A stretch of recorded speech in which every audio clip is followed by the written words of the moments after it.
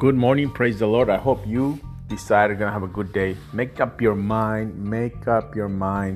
Please, once and for all, let nobody distract you. What it had to do with what people are doing and what you're doing between God. God bless you. Have a great day. Psalms 59:16. But as for me, I will sing about your power. Each morning I will sing with joy about your unfailing love. For when you have been my refuge, a place of safety when I am in distress. Amen. That's what I'm going to do. I'm going to sing. I'm going to sing about your power, Jesus. Stop singing about people's things. Don't let people get you down. Don't get discouraged, depressed. Don't get all that stuff tied up in knots. Just say, you know what? You don't want to serve the Lord? It's okay. I'm going to serve the Lord. God bless you. Have a great day. Today, 6 o'clock. Please be sensitive. We pray at 6 to 6:30.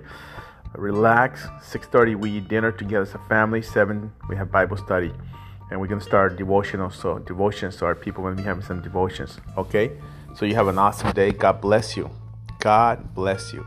If you need something, let me know. Sow a seed. The seed of faith. Sow a seed of faith.